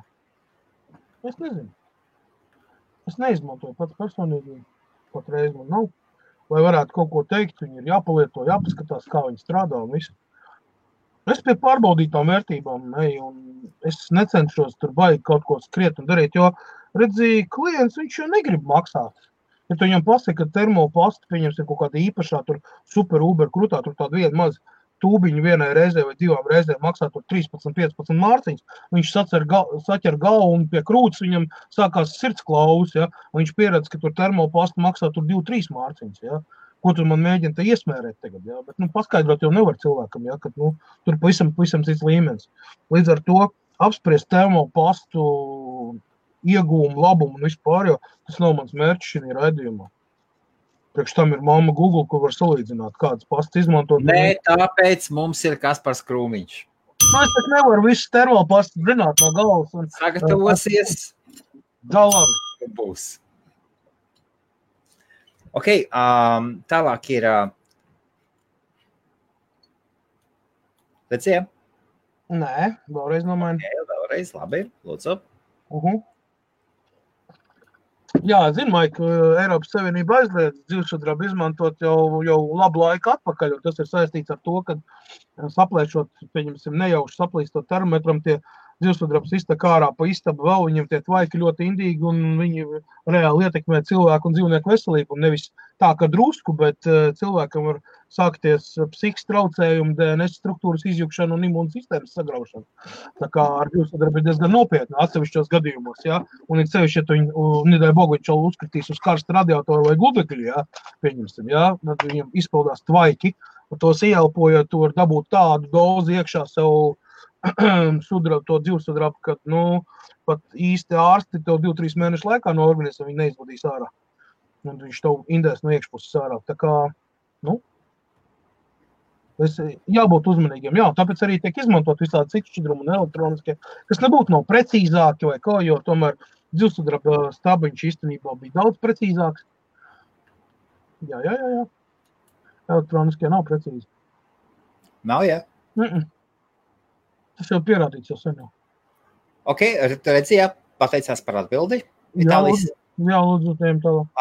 Lūk ir, starp citu, kad mēs varam gaidīt video, Kaspar? Cik var ilgi turēt sveci zem? Vai ne? Es tev parādīju. Laiks svilināt spalvas. Es redzēju, jā. Lai nebūtu tā. Ir arī mūsu biedra grupā arī bija bildes, es biju ielicis iekšā no jumta. Ir viss virsū, jau studijā nebūs, viņi ir dzīvojā jābrauc, agri jāskatās. Brauc ciemos, skaties dzīvojā, kā Z9 mini strādā uz saules paneļiem. Okay. Tas, ka es neklātos un neliek Instagramā un Facebookā katras dienas izdarības un rīt kafiju un tā tālāk, tad tas nenozīmē, ka nekas nenotiek. Es vienkārši savu privāto dzīvi neapušēju. Ok, labi, Andrejs. Andrej, īstenībā ļoti nosacīti grūts jautājums. Skaties, SSD disku tu vari nokaut 1 milisekundes laikā. Iedod viņam impulsu un cauri kontrolieris aizvarās ciet, viņš sadeg vai kā citādi iznēršās un cauri savai informācijai var pateikt bye, jo izņemt viņu ārā kaut kādā veidā dabūt, ja? Bez ļoti dārgas aparatūras un speciālām zināšanām, programmām un vispār, jo vienkārši fiziski neiespējami. Ja tev katrs čips ir jānolasa uz speciālu programmātoru, pēc tam speciāla programma ir jāsavieno kopā, viņš plus vēl ir kodēts, kriptēts. Un tas tur nevarēs nomainīt kontrolieru SSD diskam vai ne, jo viņam ir unikālais numurs hardware ID, kurš katram čipam ir unikāls, un checksum veidojās balstoties uz šī hardware ID un checksumam no katras fleška atmiņas. Tur diezgan sarežģīti. Gribu, Andrej, palas. Ja tu nezini, es domāju, ka tu zini. Līdz ar to tas padara neiespējami atjaunot SSD disku, ja ir kontrolieris nomirs. Ja tur perifērija, tur kāds kondensators izsists vai drošinātais, tad vēl jā. Savukārt, parastais cietais disks, viņš pirmkārtam ir limitēts ar saviem ierakstiem un dzēšanu, jā, tad viņam nolietojās, viņam pastāv iespēja, ka tur motors noķīlēt, ja pieņems nelielas trieciens, var izmainīt galvu stāvokli, līdz ar to viņš paliks lēnāk vai ko. Uz doto brīdi es teiktu tā, ka SSD disks ir parocīgāks un datus tu var iegūt ātrāk un izliedot, bet tāpat laikā ir jāsaprot, ka jebkura kļūme sistēmā, elektriska kļūme sistēmā, novedīs pie tā, ka šis SSD disks nomirs. Ne visos gadījumos, bet pastāv diezgan liels risks, un ar to jārēķinās.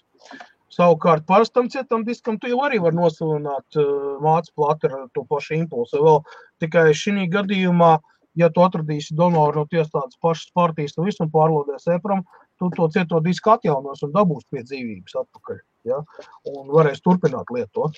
Tāpēc atbilde būs tāda, viss atkarīgs no tā, kādiem nolūkiem tu izmanto cieto disku SSD vai parasto, ja tu izmanto viņu ikdienā un daudz un dikti, tad ir viena lieta, ja tu viņu izmanto stacionāri, tad ir cita lieta, un ja tu viņu izmanto, viņasim iekšā ārās ar pārnēsējumu, tad ir vēl trešā lieta, ja, kas ir tas riska faktors. Līdz ar to pateikt, kas tieši ir drošāks, diezgan sarežģīti. Tāda ir man atbilde. Ok, labi. Un uz doto mirkli pēdējais jautājums, Kaspar. Komponents desēšana ar ūdeni, kādas domas liederīgi? Armand, sāksim ar to, ka komponents nedesē ar ūdeni. Nu, varbūt ir kāds super apdāvinātais YouTuberis, kurš to dara ar ūdeni. Īstenībā to dara speciālu šķidrumu, kas ir dielektrisks un pilnīgi viennozīmīgi inerts pret kādu veidu kondukciju. Tas ir, viņš nevada strāvu nekādā veidā. Tā varētu būt medicīniskā eļļa, tas varētu būt speciāls šķidrums, tu viņš var nopirkt datoru komponenšu veikalos. Parasti viņi nepārdod koncentrātu, bet jau atšķaida ar ūdeni. Lai jūs nesamulsina tas, kad viņš ir atšķaidīts ar ūdeni, viņš tāpat nevadīs elektrību. Tur pie noteikti procenti, saprot. Tur arī parastais ūdens. Jā, arī ir saucamais dielektriskais ūdens, kurš nevada elektrību. Tāds arī ir. Varat pastīties, ka to YouTube Krievu kanālos ir imersonā halažģēņa vadoj. Un tur tas ūdens ir speciāli izlaists cauri tā, ka viņš kļūs elektrību nevadošs. Pārsvarā, kā jau es teicu, pārsvarā izmanto speciāli. Tas ir destilēts ūdens pilnībā, ja? Viņš nav gluži destilēts. Viņš ir destilēts, viņš ir dielektrizēts. Jā. Tas ir mirušais ūdens. Viņā nav vispār neviena dzīva baktērija iekšā. Mirušais ūdens, viņš tam citu nav veselīgi dzert. Šito ūdens, var dzert un tiekšā. Lūk, jā, liederīgi ir, protams, liederīgi atkarībā kāda sistēma jums ir. Protams, kad uz kaut kādu i3 procesoru likt ūdens dzes, ir vienkārši muļķīgi. Jo lētiem procesoriem es neuzskatu, tur vispār vajadzētu šķidrumu dzes. Es teiktu tā kārtīgam i5, kurš ir klopots, tur pieņemsim un strādā ekstrēmos režīmos, jā, ūdens tā saucamā šķidrumu dzes būs ļoti efektīgi un ļoti labi. Jo ātrāk mēs novadam no siltumu no procesoru un efektīgāk, jo labāk viņš strādā ekstremālos apstākļos. Tā kā, Armand, es ieteiktu, ja tu domā par ūdens dzēsi, pašam sprūk ārā, es laiku ūdens dzēsi, šķidrumu dzēsi, tad tur jāsaprot, ka tur ir vajadzīgs arī ļoti jaudīgs process, lai tas būtu liederīgi izdevīgi. Tas ir iespējams, ka tev nāksies skalpēt to procesoru un likt šķidro metālu iekšā, ja tu gribi panākt tiešām ļoti, ļoti labus rādītājus un visu. Atkal tur ir vajadzīgs speciālists, kas to dara. Mājas apstākļos, var mēģināt, bet tas ir uz tavu pašu atbildību, tas sabojās procesoru. Sašķēdīs kristāli pieņems. Tā kā tā. Vairāk Labi. Šeit ir tāds jautājums.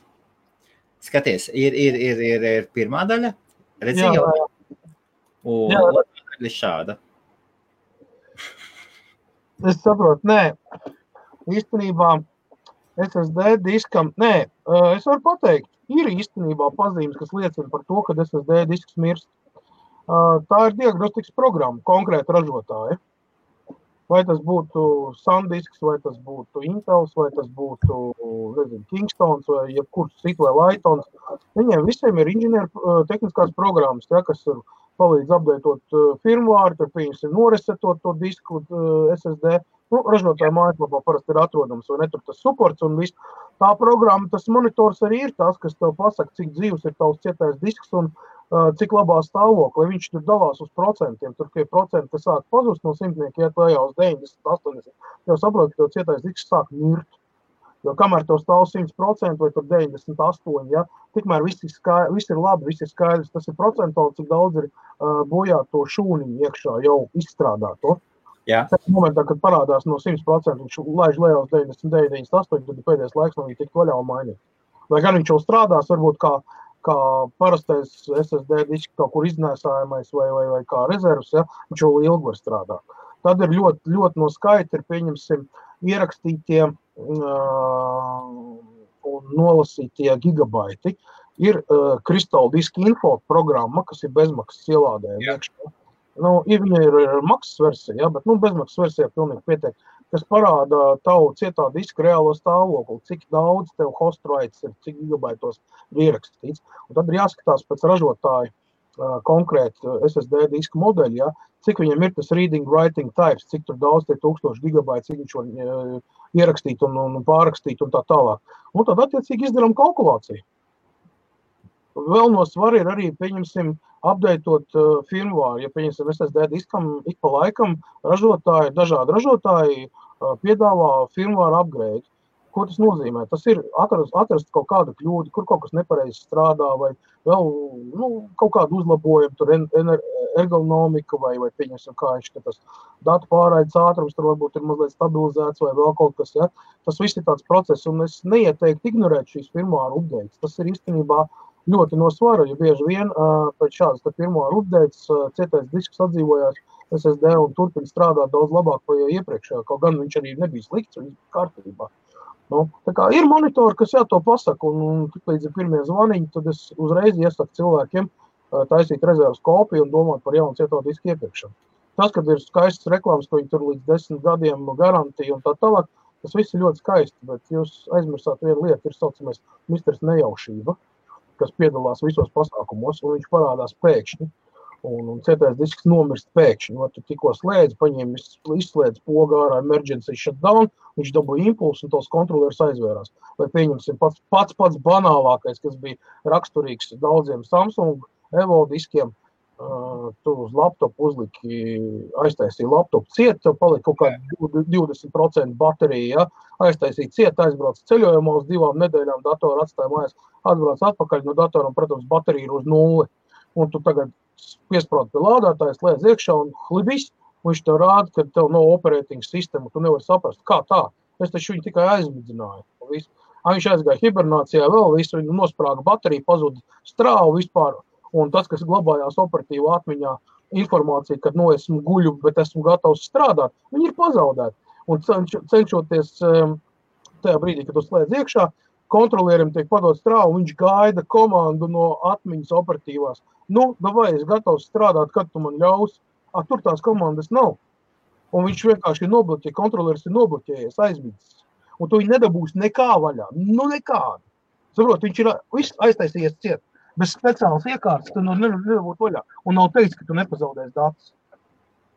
Tāda lūk lieta notiek. Bet tas jau cilvēkiem nekad neinteresē, viņi taču nelasa instrukcijas, viņi priekš kam tur stāv SSD diskā tāda grāmatiņa ar uzrakstiem un vispār, priekš kam to lasīt? 5 gigabaita bildām ģimenes foto, tur disks raidas pogu, man centās palaicēt SSD, visdrošākais veids, kur glabāt informāciju, iedomājas, ka esmu kaut ko palaist garām no tehnoloģiju jaunuma.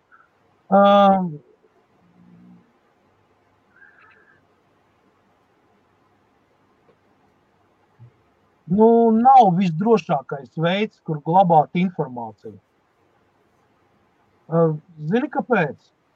Ja tu viņu izmanto regulāri katru dienu, kā es tikko stāstīju, pastāv risks, kad elementāri human mistake vai kaut kāds elektriskais impulss ir spējīgs izliet no ierindas. Ja tu ieraksti šajā SSD diskā vitāli svarīgu informāciju noliec uz plauktu nekustīgi, tad arī pēc 5 gadiem paņemot viņu rokā un pieslēdzot klāt, arī tur būs tā informācija, nekas tur nebūs noticis.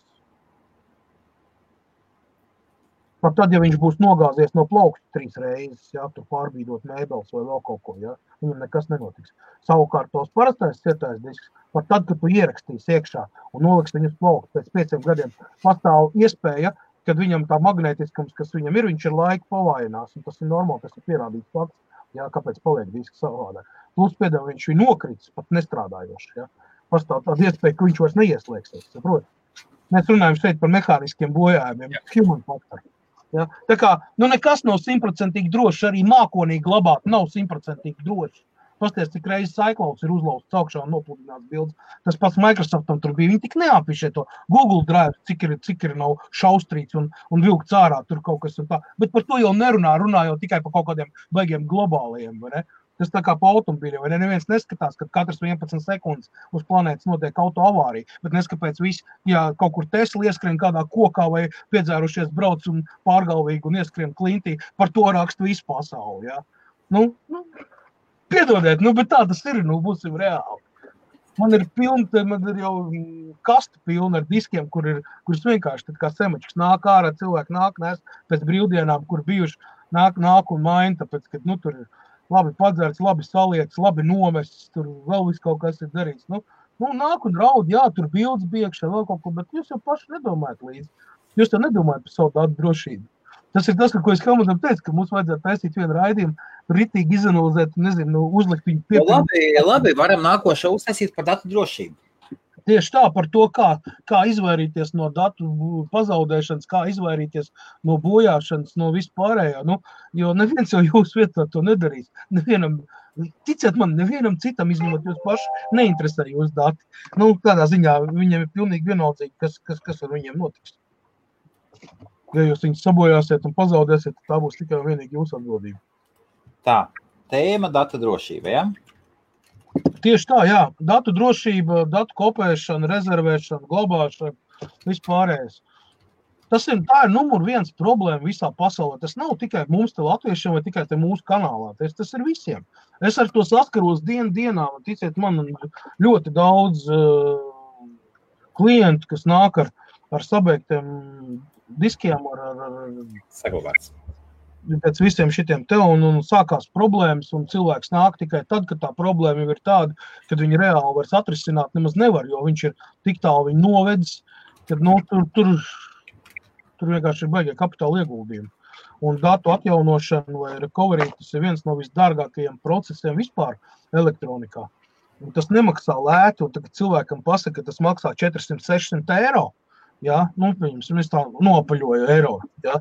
Tad viņš ar galvu saka, kas tu galīgi debils, kur tu esi tādu naudu maksāšu tagad par to štruntu disku, kuris tur nopirkt par 25 rubļiem, vai ne, tur bez mazvai mārciņām eiro vienalga. Tā tas ir, jūs paskatieties, datu atjaunošana, tas ir ļoti dārgs process. Un nevienmēr pat datu centri, kas nodarbojās ar datu atjaunošanu, nevienmēr viņi spēja palīdzēt. Es gulētu, labi, Andrej, labu nakti. Andrejs ir Īrijā, vai viņš ir Latvijā joprojām? Nē, viņam taču veikals Rīgā, uz Birznieku Upiešu ielas. Jā, labi. Tagad, kad tev savs veikals uz Birznieku Upiešu, tad tev nav tik viegli uz Īriju aizbraukt. Jā. Jā, un tas uz doto mirkli arī Kaspar ir viss. Ja kādam interesē BTC zīkaši pret BTC patreiz ir gandrīz 5,5%. Pats labums patreiz ir zīkaši mest nost uz Bitcoin. Es jau paspēju. Man trepīt, ko paspēju, tas tagad notiek. Man te trepīt ir tāda, lēnā tā uztaisīt. Vēl kaut kas palikās tev? Jā, man ir vēl kaut kā 15 zeko palikuši. Par to mēs parunāsim rītā.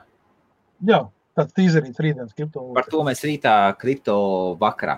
Starp citu, ir pieejams kalendārs tiešraidē. Aiziet uz ibf.lv un paskaties augšā ir rakstīts Facebook, tad FB live kalendārs. Nospied un paskaties, un tur liksim iekšā sarunas, kas tiek plānots, un vēl nāks dažas labas iekšā. Jā. Jāatrod laiks ar Viktoru.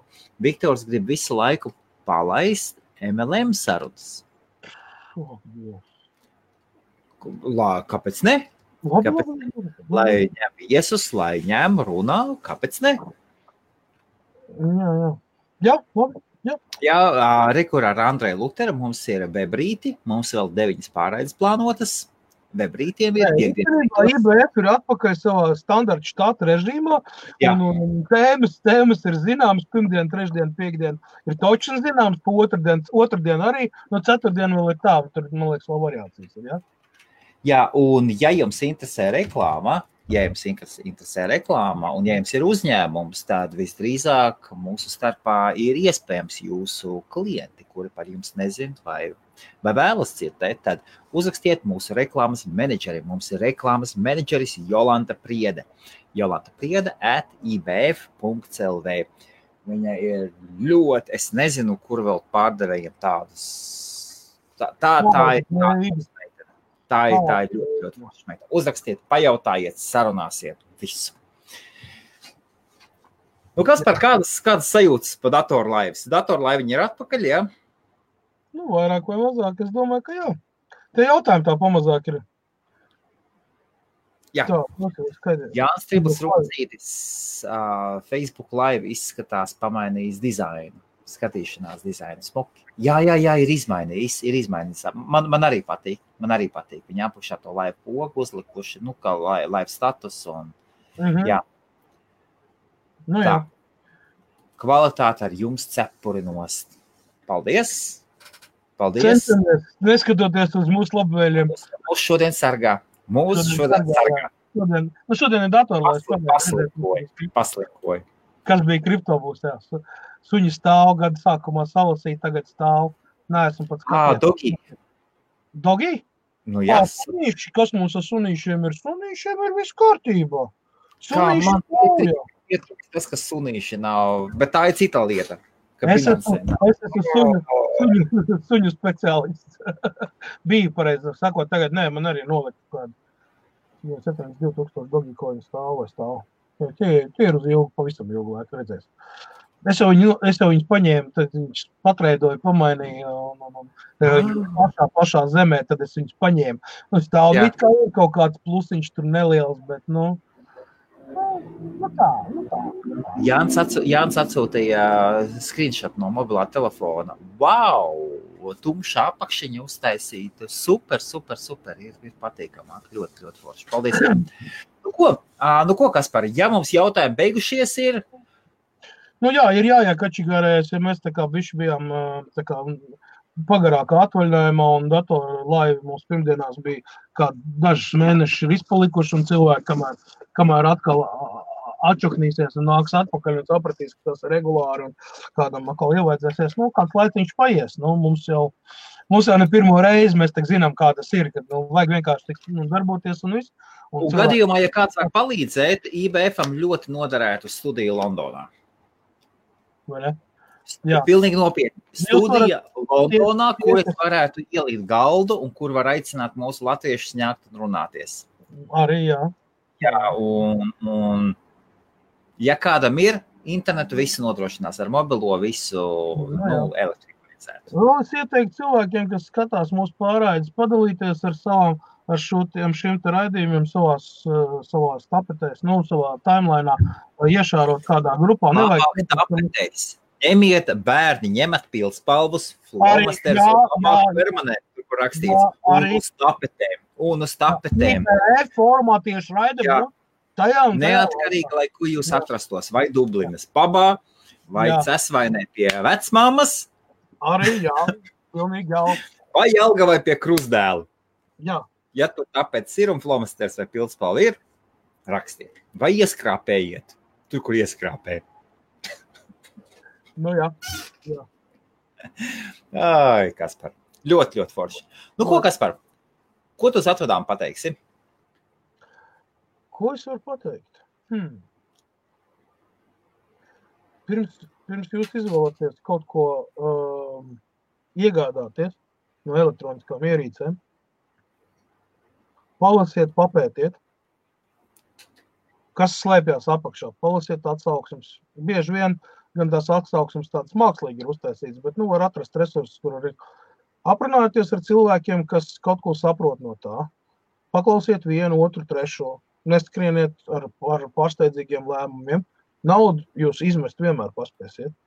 Jā. Jautājums ir, cik lietderīgi jūs to izdarīsiet un cik daudz jūs zaudēsiet kaut kādā īsākā posmā pēc tam, kad jūs viņu esat nopircis. Tas tāpat kā ar mašīnu. Tu izbrauc no salona, tu jau 25% zaudēsi no mašīnas vērtības. Ar datoriem ir tieši tāpatās. Ja tu nopērci datoru, pieņemsi veikalā tur pa 1500 mārciņām, tad pirmajās 3 nedēļās viņa cena nokrīt zemē. Tu viņu vairs par tādu cenu nepārdosi, pat ne tuvu. Vai to jārēķinās? Uz patreizējo momentu tehnoloģijas neskrien tādiem milzu lēcieniem, kā tas bija pēdējos 3-4 gadus. Tā ir mazliet nomērnēs. Mēs jau runājam, ka iestājās tehnoloģiskā stagnācija, un tāpēc arī visi tie kari, kas sākās saistībā ASV ar to, tur jau nav tikai un vienīgi dēļ Huawei, tur ir dēļ vispār. Bet tā, kad tehnoloģija sāk iziet ārā no kontrolas Amerikas. Jo Amerika mums ir galvenais tētis, kas visu tehnoloģijas kontrolēt grib un būt pirmie. To mēs arī pieminējam iepriekšos raidījumos. Tad, lūk, labā ziņa ir tā, ka Amerika tomēr ir nākus pie prāta un sapratusi, ka nebūs īsti izdevīgi ar Ķīnu karot tādā veidā un tādā līmenī. Tas tie aizliegumi daudz ir apstādināti un pagājušo sestdienu bija tikšanās Trumpam ar to Ķīnas Tautas Republikas kaut kādu to ministru kaut kādu, tieši šajā saistībā par visām tām ievedmuitām un par to visu to ekonomisko karu.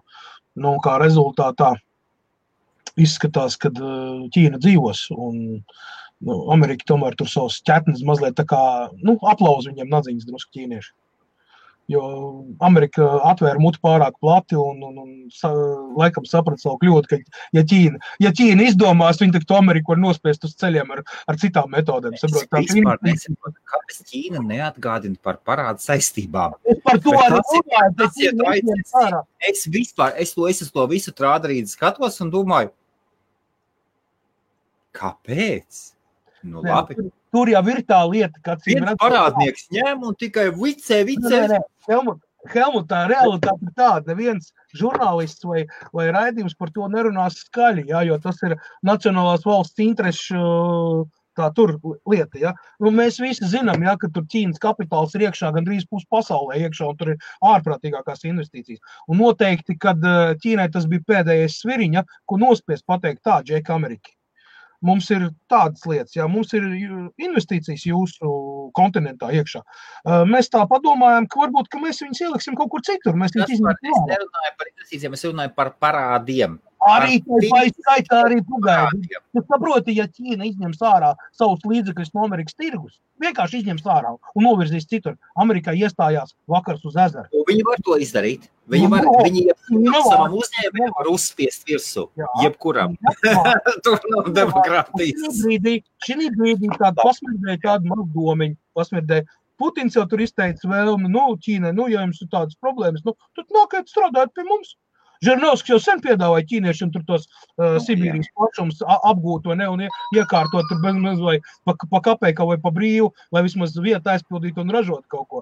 Labi, es saprotu, tas ir humora vispār jau, bet saprotu, katrā jokā zinām daļa patiesības ir. Ja Ķīna izdomās strādāt Krieviju. Joprojām tas ir lielākais tirgus pasaulē ASV. Labi, politiku pie malas. Visiem labu vakaru. Sakiet paldies Kasparam Krūmiņam, pasekojiet viņam Facebookā, uzrakstiet. Kaspars Krūmiņš vienmēr visiem atbildēs. Un uzlieciet laiku viņa lapai Aikotek. Galu galā, mūsu foršākais, man liekas, foršākais datoru speciālists, dzelžu speciālists, Facebook plašumos, mūsējais Džeks, viņa kompānija ir Aikotek. Uzlieciet viņai, un ja jums interesē reklāma, Jolanta. Visiem pozitīvu nedēļu, lai labi viss sanāk un, priecīgs vasaras svētkus. Gogolā. Vasara. Jūlijas. Dažiem siemu laiks, dažiem dārzeņu vākšanas laiks, tur vēl kaut kas citiem atvaļinājumiem sākās. Izbaudiet maksimāli visu. Tā, lai ir ko atcerēties ziemā. Čau visiem!